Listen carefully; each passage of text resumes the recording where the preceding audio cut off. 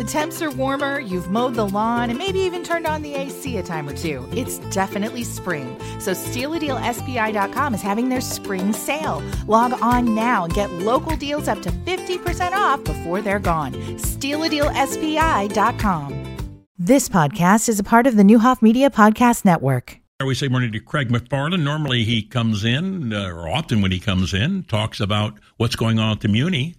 This time you're part of what's going on at the Muni. That's well, you right. always are, but on stage this time, tell me what that's all about. Absolutely. Well, you sometimes as an actor you get these roles that you just really want to play, and I've been wanting to play LeFou for a long time, and so he's sort of Gaston's sidekick. He gets that great Gaston number in the first act, and I got the opportunity to play that part, so I'm really excited about this upcoming weekend. When you auditioned, did you audition specifically for this show? And can you, obviously, if you did, you're nodding yes, you did that. I didn't know people could do that. Yeah, I sure did. So you audition sort of for whatever shows you want at the time, Okay. all 4 shows. But for this particular summer, I knew that I really just wanted this part. So I did one of those risky things where when I went up to audition, I put up one part, and if they wanted me, they wanted me kind of a thing.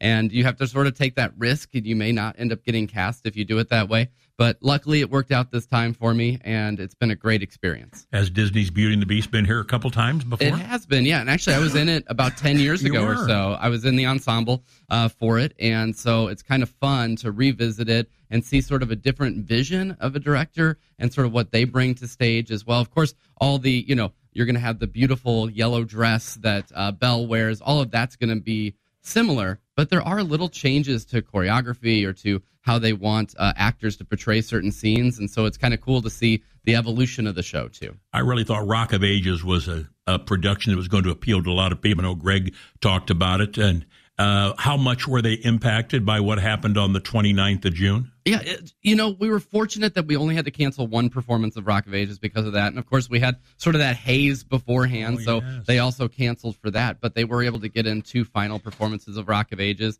And it was fun because all the casts, they sort of help each other out. So a lot of our cast members went out there to take down their set. And just the energy of that Rock of Ages show really helped propel us onto the stage. And so now we've got this, family classic that everybody knows about from the movie back in the 90s and from the live action movie that was done, everything else. And so it's great to be able to bring this sort of like traditional show back to the stage as well. We've got this kind of rock and tradition going on all season long at the Muni. Greg, walk me through, how do they determine what productions the Muni is going to do each year? Who makes that decision? So there's a play reading committee, okay, and there's also a production committee. So both of them kind of work together to sort of try to figure out, okay, what is a good mix? What's a good family show, a newer show to the Muni, maybe one of those classic, what we would call warhorse shows to the Muni. And that is all happening. It's actually starting for next year right now. I just got an email about it yesterday. And that will go on until about September. And that's when we will make some selections. And then we start to market that right around October, November timeframe. So when do you decide on the directors then? So the directors will be going in sort of in the next couple of months here. We traditionally ask people that have directed at the Muni before or maybe assistant directed, because that's a great role to have if you're thinking about potentially directing in the future. Speaking of which, we have an amazing assistant director for our show at Beauty and the Beast. And so someone that I think would in the future do a great job directing, Lindsay Rudd. And so we'll send invitations out to lots of people to try to get them to what we call bid for a show. And so that means that the committee looks at it and sees who might be able to put on the best performance next summer. Tell me about this particular cast. Give me the demographic, if you will. Absolutely. So Christy Mock is our Belle. This is her second time on the Muni stage, and she's just got such a lovely and beautiful voice. Sam Steer is our Beast, and he's got this amazing, great, full baritone voice. First time that he's been on the Muni stage, wow, which is so cool to get people. I get to play around with Dan Mon. He is someone that's such a versatile actor. He was our Che in Evita. He's played several roles out at the Muni and always does a great job. And he's just got a great voice. And so it's fun to play that sort of comedic foil to him throughout as he's playing Gaston.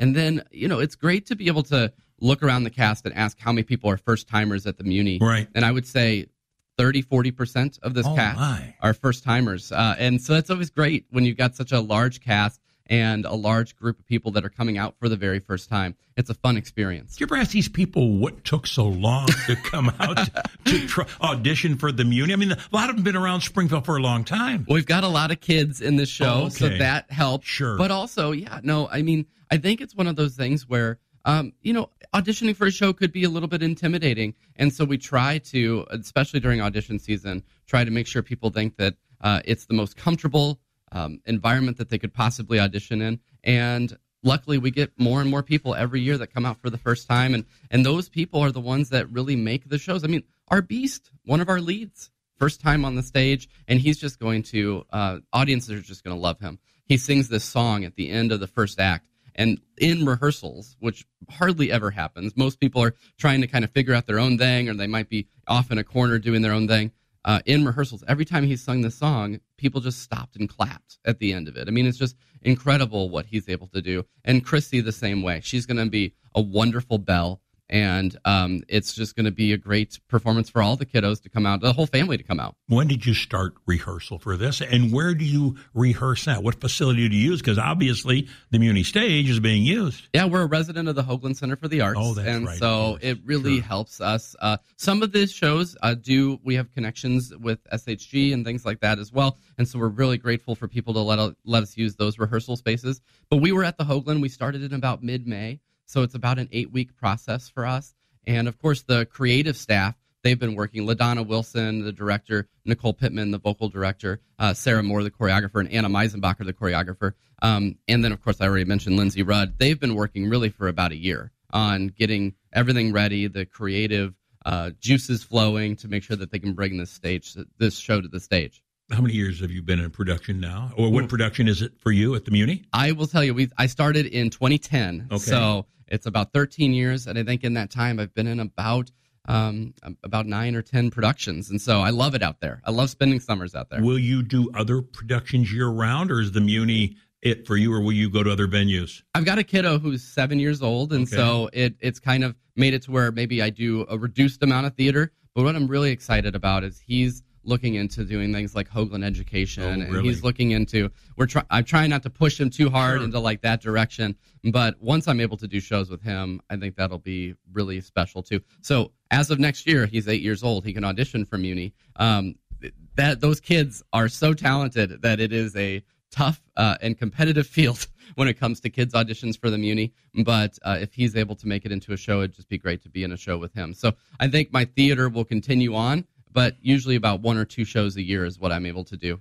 Do you talk to any people, or do people ask, first time on the Muni stage, and they're going to walk out there opening night on the 14th, Friday night, and they're going to look, and there is no ceiling, and there are literally no walls, and there is people sitting there, and you are out there in the open. What can you tell them about something? That has to be just an incredible experience. It's always so cool because I remember sitting there on Fiddler on the Roof, our first show of the season, and you got the moon kind of like coming up over the stage. It's just there's really no feeling like it, that outdoor theater. And especially, we've really been pretty fortunate with the temperatures and weather this whole year. And it looks like we're going to be this weekend as well. It's just kind of a cooler temperature, and you can sort of just settle in, get cozy. And I love sitting on the lawn. We have reserved seats as well, where you can actually have like full seats. But lawn seats, you bring your own chair and you just kind of relax out there. It's just, there's no environment like it. People can get reserved seats if they'd like. How do they do that? Yeah, so you can go to themuni.org, and that's Muni with an I, and you can go to our MetroTix ticketing provider. And I would make sure we encourage people to do that. Of course, we live in the age where there's people selling tickets or scam tickets everywhere. So make sure to go to themuni.org. Tickets should be around $22 and then about a $3 fee. So if you're trying to buy tickets and they're anything over $25, do not buy them. Make sure you go to themuni.org to make sure you're going through MetroTix, who's our authorized ticket seller. An hour before showtime, somebody decides to go. Can you buy them at the gate? You can actually buy them at the gate, and you can still buy them online. So if you want to avoid the line at the box office, you can buy them all the way up to the start of the show, and you can just bring that kind of QR code ticket out to the site, and then you're able to get in that way. You can also pre-purchase your lawn seats if you want. That's something kind of new. We started that last year. And so in the past, with a Disney show like this, you would see a very long line at our box office, and now you can sort of avoid that by going to themuni.org and buying those tickets in advance as well. How about concessions available? Concessions are available. We also do allow you to bring in your own food and beverage as well, so you can bring a picnic out there and just really enjoy a time with your family. So people will start showing up. The shows start at 8:30. People will start showing up at 6 or 6:30 to get to the pavilion and have their picnic and then kind of meet with friends and then go in and see a show. Always ask people of the cast when they're in, no matter what it is, rock of age, whatever the case might be. You guys ready? Yes, I think so. Last night was our first tech rehearsal. Yeah. I am surprised at how awake I am right now. But we've got a great cast, and we've had a great creative team, and we just can't wait. I love this show. It's my favorite Disney show. I'm a Disney guy, and I can't wait to get the experience of being out there this weekend. Craig McFarland, will you have butterflies in your stomach before you walk on stage? Well, especially with this song, because it's one of those roles that I've always wanted to do. So when I go out there and sing Gaston, a couple of seconds before I start, I'll have butterflies in my stomach. So, but that's good, is it? Yeah, I think so. That's what I've heard people say. Yeah, it definitely keeps you motivated. For How sure. long does it take you to learn your lines? Or the lines? I would say like this one was kind of baked in because I've been watching this since I was a kid, right? So this one wasn't as bad as some of the other ones. I like to just kind of keep repeating them in rehearsals and go through repetition. But I had the song in particular. That's the song I auditioned with, and I had that one down a little early, which was nice because then I can focus on other areas too. 8 productions, am I right? 3 this weekend, Friday, Saturday, Sunday? We are doing Friday, Saturday, Sunday, and then 4 the next week. 4 the next week. We're stopping on Saturday nights now. We don't do a second Sunday performance anymore, and that's mainly because we take down the set. It allows for the next group to go on to the stage. Thanks for coming in. Thank you. Beauty and the Beast this weekend starts at the Muni. Love you, Mom and Dad. Love you, Tom. You've been listening to the Newhoff Media Podcast Network. For more, visit newhoffmedia.com.